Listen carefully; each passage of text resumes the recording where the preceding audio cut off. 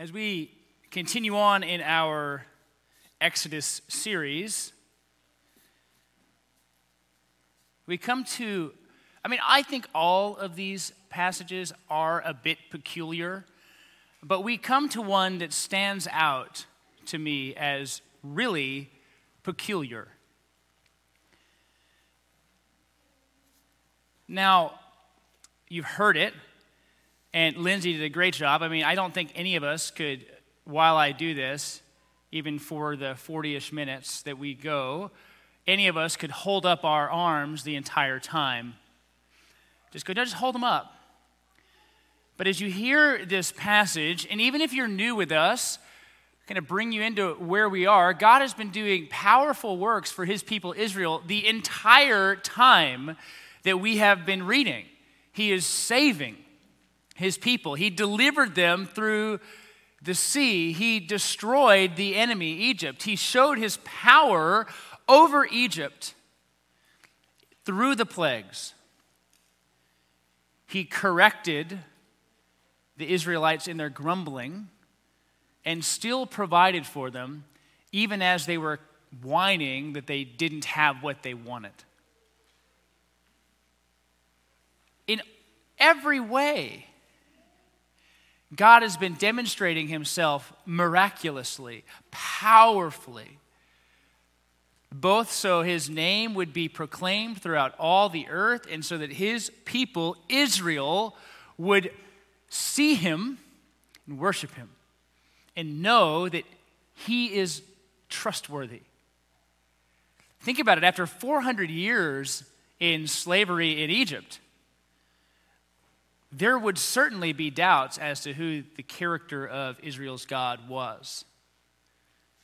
Certainly be doubts. And in every moment, he is demonstrating himself as faithful. Now, today's passage is interesting to me for a lot of reasons. In fact, as I was preparing this and talking with some friends about it, I just started to bullet out all these questions I had about the passage. All these questions, like, why this way and not that way? Why do this? Why that? Never done that? You just go, Lord, why? Why did you do that? Why the arms? Why the arms? Why do you have to hold your arms up? You literally just drowned the Egyptians a couple months ago in the sea. All Moses had to do was kind of hold out that staff at the end. You just drowned them. There were 10 plagues. You could have done that. You could have just said, Amalekites no more. And yet there's a battle. There's a battle you want your people to do. But not only that, you had just said recently when you were leading them around after they left the land, you didn't want to bring them by the land of the Philistines lest they get into battle and get afraid and turn around. And now you're leading them into battle? The Israelites don't have a standing army. They don't have this group of people ready to go. Nor do you really think that they were just making weapons of war the entire time they were in slavery in Egypt? Probably not. I don't think the nation that had enslaved them was all too interested in them making an army. So now you have this untrained people going into battle with the Amalekites when you just, as you were leading them out of the land, led them away from the Philistines so that they wouldn't be afraid. And so even in these just few chapters of Exodus, we go, why? Why this? Why not that? Why did you do it this way?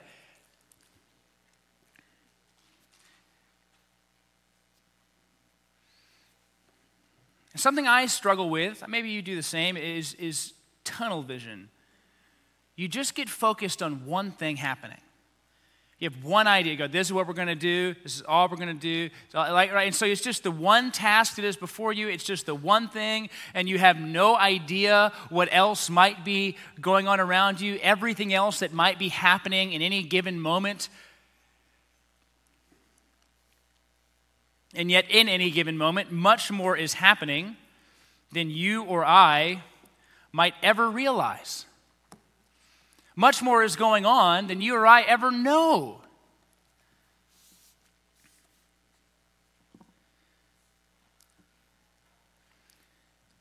God is working. And even if I say this, because this is a true statement, the Lord fights your battles. Right? You go, yeah, amen. Yeah, Lord fights my battles. Like, we get that. Like, it's a Christian saying you say. It's just, yeah, he fights my battles. Lord fights for me.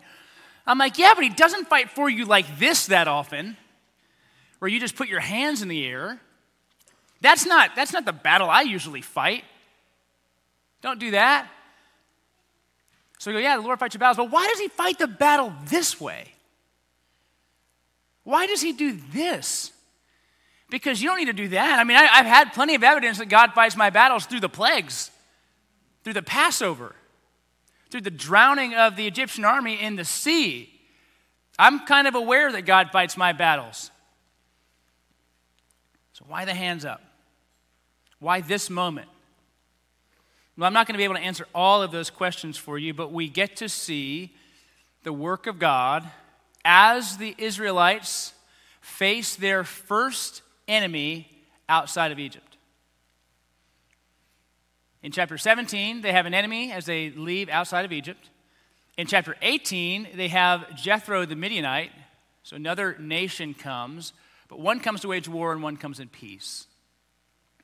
And so we'll see some differences this week into next week between chapter 17 and 18 in the way the nation is interacting with other nations. But today, there are at least 3 battles going on. You might find more. There are at least 3. There's the battle that's down at the bottom of the hill that Joshua's fighting with a bunch of untrained guys.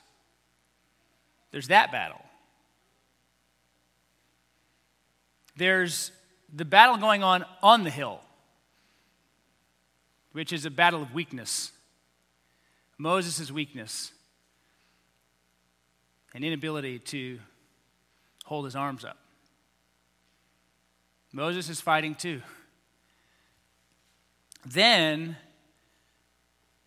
in a sense, there's this battle for God's fame, his name, his reputation. And in these, the Lord is in all of them. So you've heard it read. Let's look at what's going on, because there's certainly a bizarre battle strategy happening here. This is not the way I would tell you to fight a war. We start with the Amalekites, 17:8. Then Amalek, or Amalek, I actually asked a friend, a Hebrew teacher, how to pronounce it. He gave me 2 pronunciations. Well, yeah, I think you're supposed to be like this, but for speaking to English speakers, just say Amalek. I'm going to forget that. I'll probably say Amalek. He came and fought with Israel at Rephidim. Now, this is really the Amalekites. So he's talking about the people who come from Amalek. The Amalekites, they're coming. They are a nomadic people. Interestingly enough, in Genesis 36:12, we realize that Amalek is the grandson of Esau. And so we have, right, Jacob and Esau. We have descendants of Esau now fighting descendants of Jacob, right? Like so we have this happening, this kind of war between generations, between family after centuries.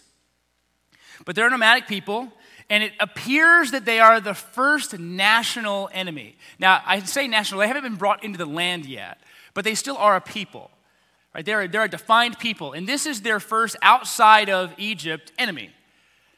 And they don't have Egypt to fight their battles anymore. They don't have the shroud of protection of Egypt as they just live there, they'll be good. Remember last week, they're like, well, I wish we were back in Egypt. Now it's just them. And so they came to fight. But the Amalekites don't just show up here, they show up in the wandering, as we see, in the conquest of the land. The Amalekites are there. And the Amalekites are also there in the kingdom.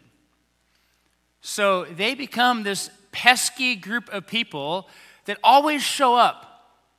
They're always there. They finally do get wiped out, but not for a long time. They just nip at the heels of the Israelites throughout generations. They're still there. They're still there. They're still there. They're still there. And so they come up and they fight against Israel.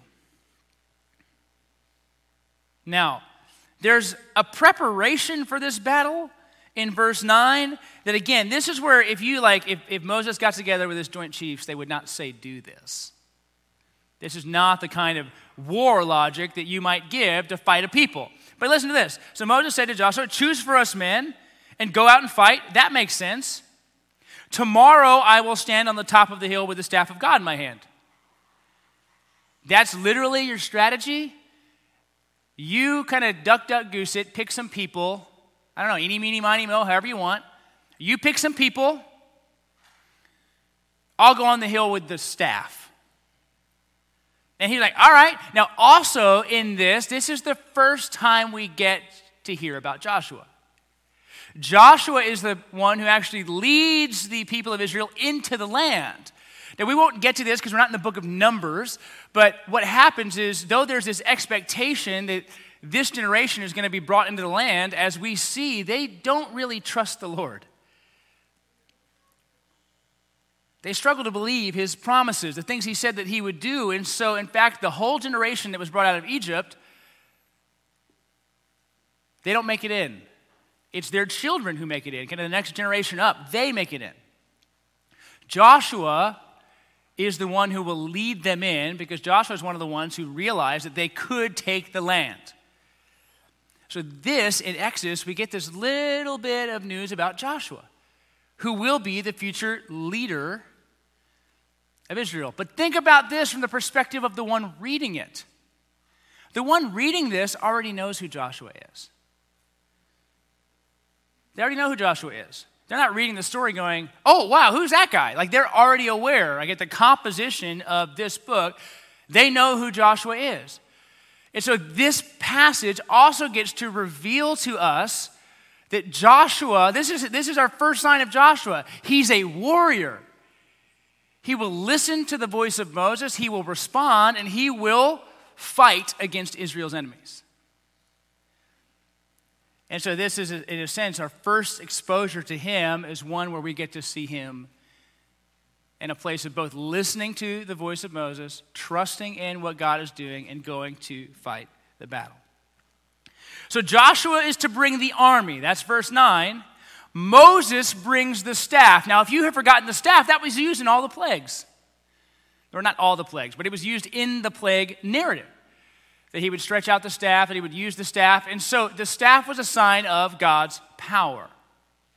It wasn't God's power. It was a sign of God's power, a demonstration of God's power. So there's a battle that goes on down on the ground,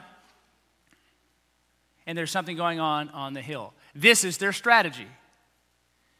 Interestingly enough, nobody thinks it's bizarre. I can't sit in a room with 3 church members and come up with a strategy without it being challenged. It doesn't matter what it's about. What color toilet paper do you think we should have? What about this? What about that? Well, I don't know. I think about it, right? If I came to a room of Genesis members and I said, here's what we're going to do. I need you to go over here, and I'm going to go on a hill with a staff, and I think it's going to be okay.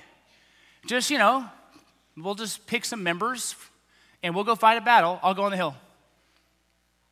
Nobody's going. Nobody's going. You don't trust me enough. You don't trust God enough. You're going to come up with some theological reason that we shouldn't do that anymore. Like, I get it. You're going to explain away everything. It doesn't matter what it is. But isn't it, to me, maybe not to you, but to me, isn't it odd that they just kind of go along with the plan? Yeah, sure. I mean, we don't fight. We don't really have a ton of weapons, but you, let's go. We're fighting people who know how to fight. They're nomadic, so they're probably used to this area way more than we are. We're not familiar with it. But let's go ahead and fight. I'm in. No challenge is presented here. Just doing it. Now, in this, I want to make 2 links because this can be, when we read this, and you might have the same questioning, kind of like, I don't get it. Like, what in the world does this mean for me? Right? There's not the United States is not a Christian nation in the sense of God didn't choose us like he chose the Israelites, the descendants of Abraham. We don't have that history. We have a different history. So when we hear this, we go, well, what does that mean? Now think about this, though. Think about what's going on. The Israelites are headed to the place that God had promised. And what do they come up against in this moment but an enemy that is opposed to them doing what God has designed for them to do? If you say it like that, don't you go, hey, yeah, I know that. Right? That every person here in Christ that God is moving in, God's Spirit has sealed, that He is indwelling, has a way in which you are to reflect Him, and a way in which you are to proclaim Him, and a way in which you are to serve within the church, a way in which you are to glorify Him. And isn't it true that as you go about doing that, you find yourself attacked? In Ephesians chapter 6, we learn from the Apostle Paul, a man who didn't believe that Jesus was the Messiah, and then Jesus said, no, I am. And he's like, okay, you are. We have him teaching to the church in Ephesus that the battle, he uses that phrase, or we do not wage war against flesh and blood, but there's a different battle going on. We fight that battle. Interesting, though, is that battle's going on here, too. It's a battle of faith, isn't it? Are we going to do this, and will we believe that this has significance? That this matters? You heard Lindsay say it. Is it the arms up that did it? No. It was the means that God used to demonstrate His power.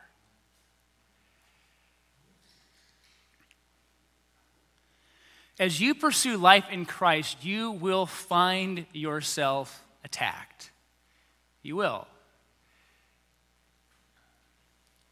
That there will be those who seek to stop or impede or discourage you from going to the next place God has for you, the next place that God has for us as a church, that will happen.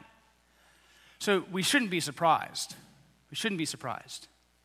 But then secondly, in the battle itself, this is true. It's true for them there in the moment. It's true for us.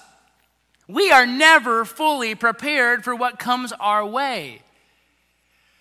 Because the battle isn't about your own personal preparation. It's not about how you did. It's not about the training that you got. It's not about your military prowess. It's not about how smart you are.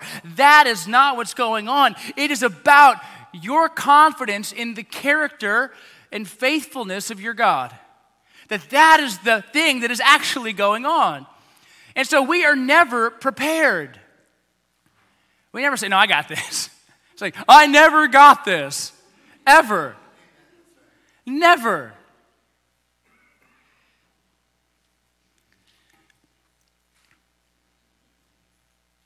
I'm thinking about how good that coffee is, for one, but I'm thinking also about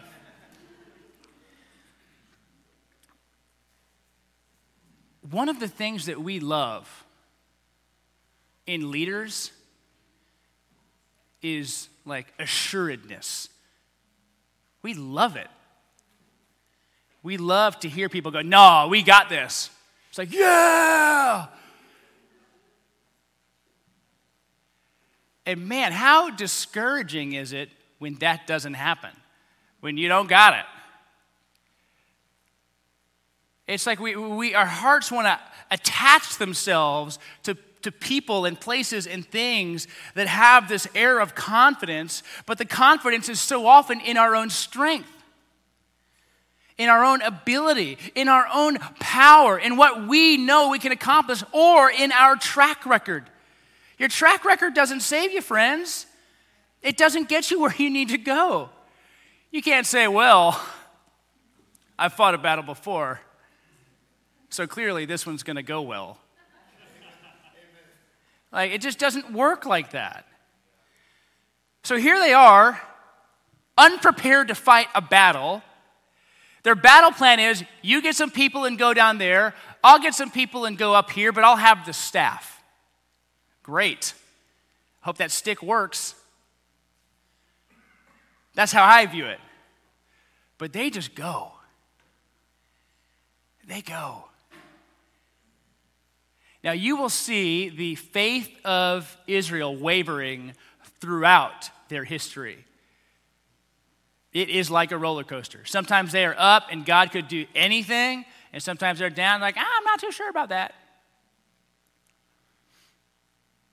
Right? Because there's really only one who's unwavering, and that's the Lord Jesus. So we will see this unwavering up here, wavering down here. We've seen that in Moses already in the early chapters of Exodus, where he's just like, I'm not your guy.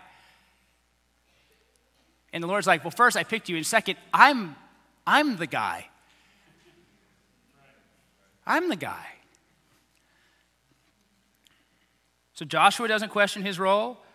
Moses has what he's going to do. There's a battle happening on the ground. Look at 10 through 13. Joshua did as Moses told him. He fought with Amalek, while Moses, Aaron, and Hur went up to the top of the hill. When Moses held up his hand, Israel prevailed. When he lowered his hand, Amalek prevailed. But Moses' hands grew, what's that word? You need to know it. Weary. Moses' hands grew weary. In chapter 18, Moses' soul grows weary trying to manage a gigantic nation of people on his own. But here, his hands grow weary. So they took a stone and they put it under him. Okay? So they put it under him so he could sit. Standing is hard for a long time. All right? So now they put that. And then Aaron and Hur held up his hands, because by the time Moses is sitting, right, isn't it now easier for them to hold up his hands? They don't have to be like, I got it, right? Like you sit. It seems to work when your hands are above your head. So if we could lower your head, we can help you lift your hands. That's what we'll do. And it worked. The other odd thing here, again, to me, is Aaron and Hur aren't like, this is bananas. They don't sit there and go, why do this? But they're like, no, somebody get a chair. Like, he needs a chair. We have to hold him because it's working. So the battle on the ground is happening. The army, unprepared, underqualified, but he's going. And the Lord is empowering those who are fighting. There's the battle on the hill with the staff in his hands where Moses can't sustain his own arms. It's like it just doesn't matter how many, shoulder flies you do. You can't hold up your arms until the evening. It's not going to work. And so he can't hold up his arms, so others help. But when his arms are up, Israel prevails.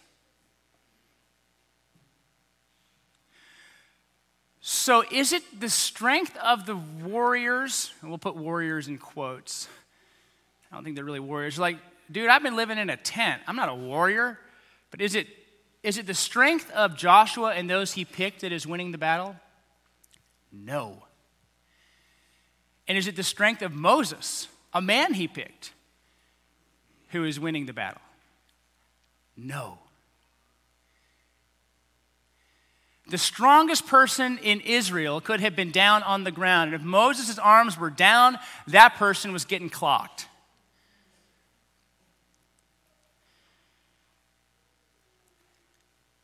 So you see how multiple things here are going on?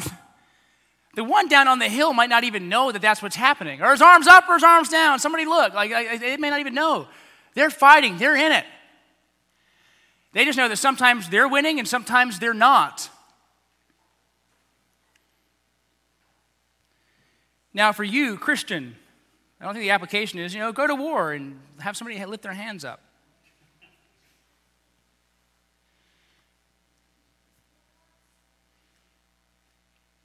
But here's something that is true for you. Much as you try and hide it, as much as you might try and work out or run, as much as you try and mask it with what you present on social media and the vacations you go on and whatever else, summarily, you are weak. You are weak. And you're going to spend about half your life coping with that. I can't do what I used to do. Well, back then you couldn't do what you thought you could. You're weak. If it depended on Moses to hold his hands up, the Israelites lose. You're weak. Now, not only that, recognizing our weakness is a good thing, but then what do we have to do? Well, then where is my strength? The strength for the Christian is the Spirit. In fact, in Acts chapter 1, when the disciples are trying to figure out when that kingdom's starting, Jesus says, I don't want you to worry about that, but this is what I want you to think about. You will receive power when the Holy Spirit comes on you, and you will be my witnesses in Jerusalem, Judea, Samaria, and even to the end of the age, right? All the world, to the end of the earth. That's what he's doing. So he is going out. The weakness that we feel is real.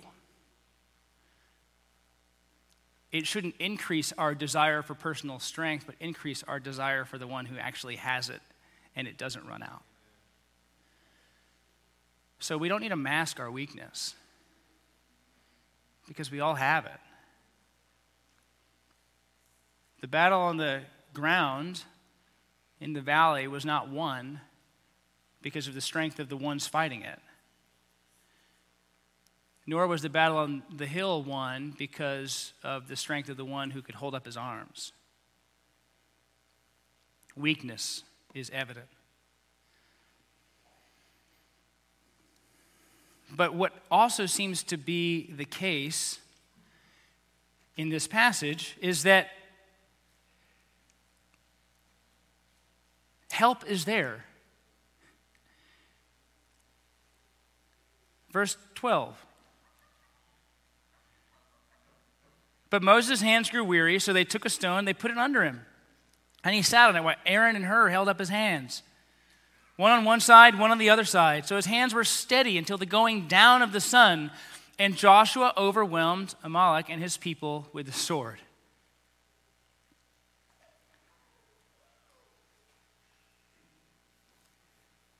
So we're introduced, other than the battle on the ground, which we know Joshua was a part of, we're introduced to 4 people. Joshua, Moses, Aaron, and Hur. Those are the 4 names we get in this. Each person is doing something different. Joshua grabbed the warriors, and went down to the field. Moses is the one who has the staff. Aaron and Hur recognize what's going on, and they help Moses by holding up his arms. Now, no one here questions how they are to respond. No one steps in and goes, I don't know. Aaron doesn't go, hey, can I spell you? Let me hold it up for a little while. Let me do that. Hur doesn't do that. Joshua doesn't go, hey, let me run up there. Let me help you out soon. I got you. Right? They seem to be okay down there. So Joshua's down on the ground fighting. Moses holding up his arms. Aaron and Hur helping to hold up Moses' arms so that the battle can be won. And no one is wishing that they were in the other space. They're all just taking their spot.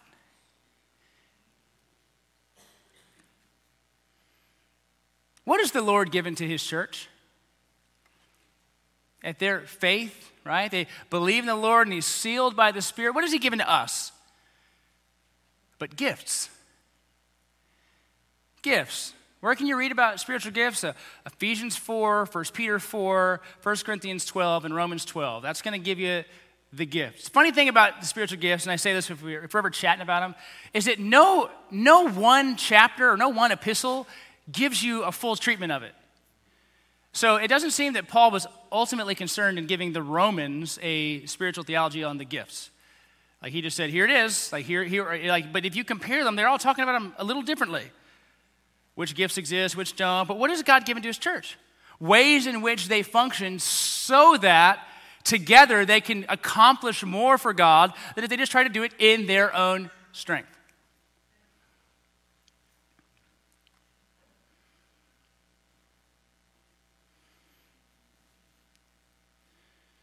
And done with a proper understanding of who we are in Christ, what gets to happen?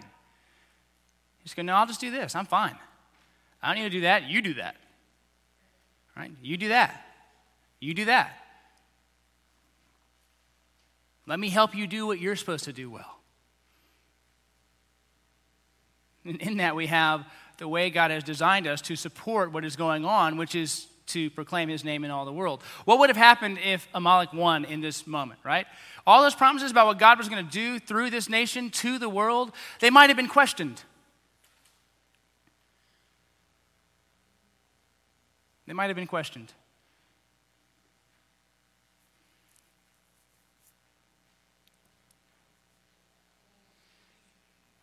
The battle is going on the ground. It's going on the hill. But then think about this. The result is not about Moses. It's not about Aaron. It's not about Hur. And it's not about Joshua. Now, there's going to be a cool little note in here, which I love. We'll see in just a moment. But after victory, the result is not, I knew we could do it. I knew it. I knew it. Just got, this guy his new battle shoes. That's why it happened. Verse 14, then the Lord said to Moses, write this as a memorial in a book and recite it in the ears of Joshua, that I will utterly blot out the memory of Amalek from under heaven. Again, that doesn't happen. I believe David is the one who finally has to finish that out.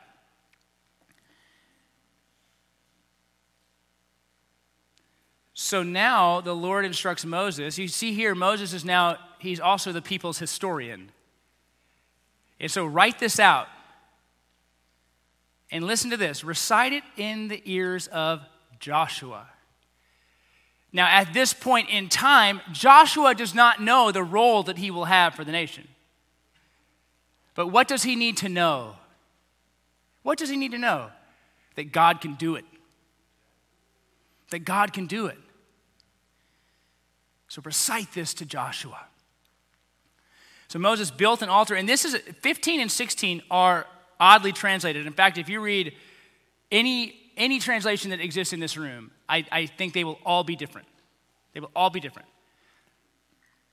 Moses built an altar, called the name of it, saying, the Lord is my banner.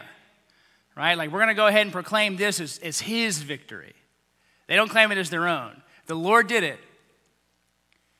Saying, a hand upon the throne of the Lord will have war with Amalek from generation to generation. Yeah? Huh? I got it up until, the Lord is my banner, I'm in. And then you add on, a hand upon the throne of the Lord will have war with Amalek from generation to generation. And your translation might read differently, right? Even if you follow my footnote down in verse 3, it goes, a slight change would yield upon the banner. You lift up your hand to the banner, right? There's people trying to go, what is this? So one thing for sure, verse 15, the Lord is my banner. Or a hand upon, or a hand toward the throne. What I think is happening here is that Moses is saying, right, a hand up to God. My hand up to the Lord's throne, the throne of the Lord. Well, that's what just happened, isn't it? With my hands up, we won. But it was the Lord. The Lord is the one who brings the victory. And then there is this reminder, the Lord will have war with Amalek from generation to generation, which is odd again because he wants to just wipe them out. But in this, what did Joshua need to know? That God could be trusted as the one who fought. Joshua needed confidence in what God would do. And he saw it.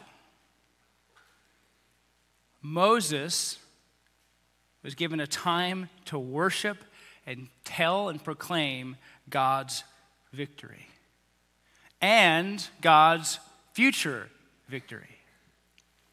So the result of winning the battle was not, let's all go to the bar and celebrate. It was, let's worship the one who provided the victory. Let's worship the one who actually made it happen. And this is just one of those cool things about the Lord for us as we walk with him, is that even with all of this, we could say, oh, well, God could have done it. God clearly, what did he do? This is God's strategy. He used the people that he had called to do the work that he was doing. He used the people he had called to do the work that he was doing, and this is what he does. Is it ridiculous in one sense that God would use us to go and proclaim how great he is to the ends of the earth? In one sense, it's totally ridiculous, because I know you and you know me, and we're not that good at it. It would be much better if God was just the majestic skywriter. I am real. Worship me. Of course, then we would probably just believe it was someone else.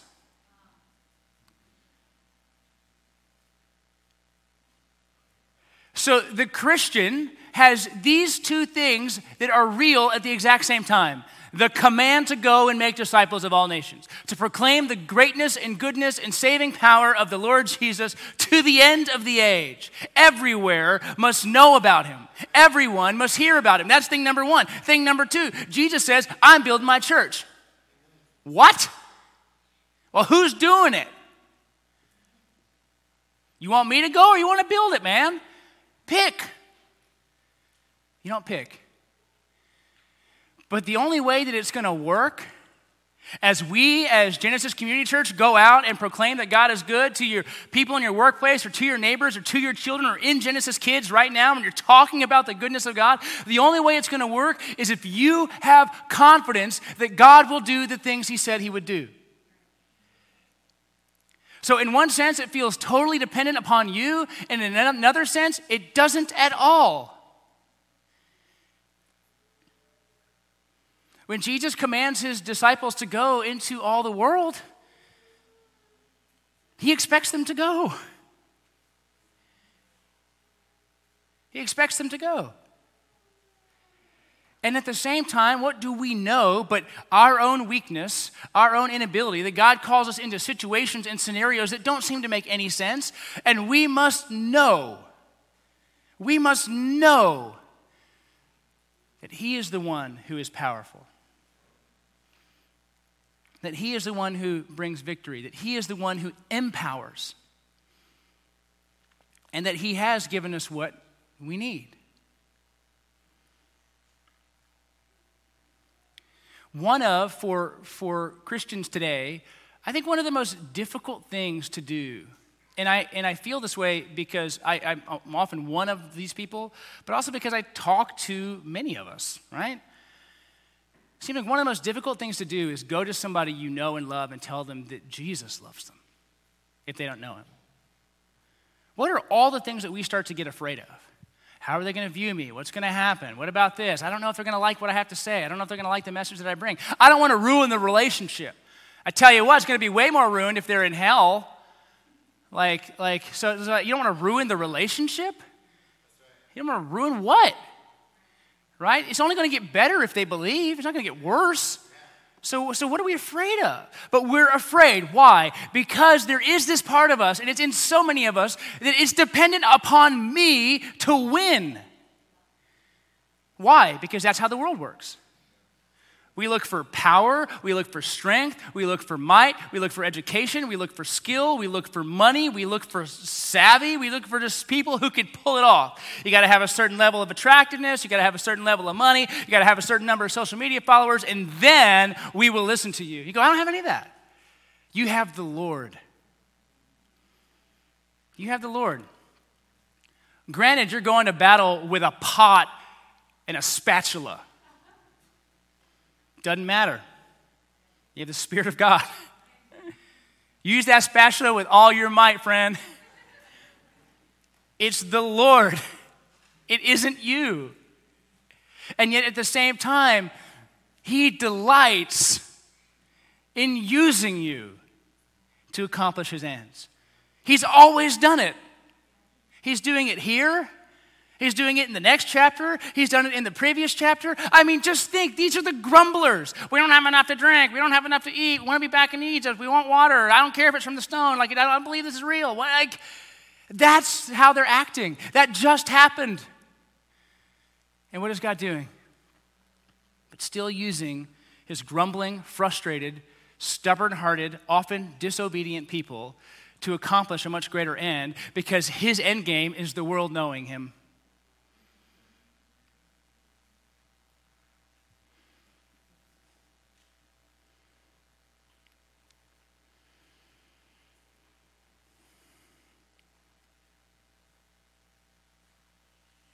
So wherever you are, if you're here in the room, if you're listening, or if it's later in the week and you're catching up with the sermon that you weren't here to hear, I'd ask you this: where might you need to repent?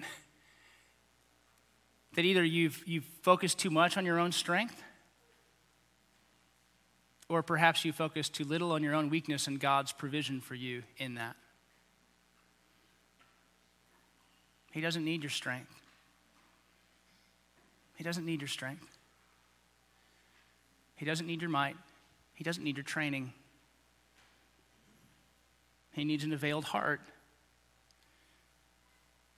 And he gives us that in his Son. The Spirit indwells us.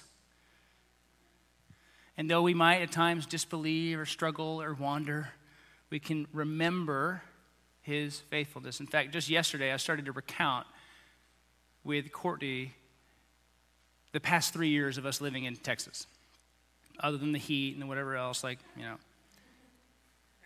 mean, and we can't go 3 months without some unique reminder that God's our provider. The list is long. It's ridiculous. Oh yeah, and then this happened, and then this happened, and then this happened, and then this happened. And we didn't like this, but that happened. And we didn't like that, but that happened because of it. And this happened. I mean, it's unreal. And I look at that and I go, why do I ever worry? Why am I ever concerned? God knows what he's doing. And he calls us into some situations that are bonkers. He doesn't call us because we're prepared. He prepares us for what he sends us into. He doesn't wait and go, okay, now you're ready. Now you're ready. It's him. It's always him. In our weakness, in our strength, in our leadership, it's always him. Because he's bringing about his ends. A world worshiping a risen Lord Jesus. That's a battle worth fighting. That's a battle worth fighting. That's a name worth proclaiming, a God worth worshiping.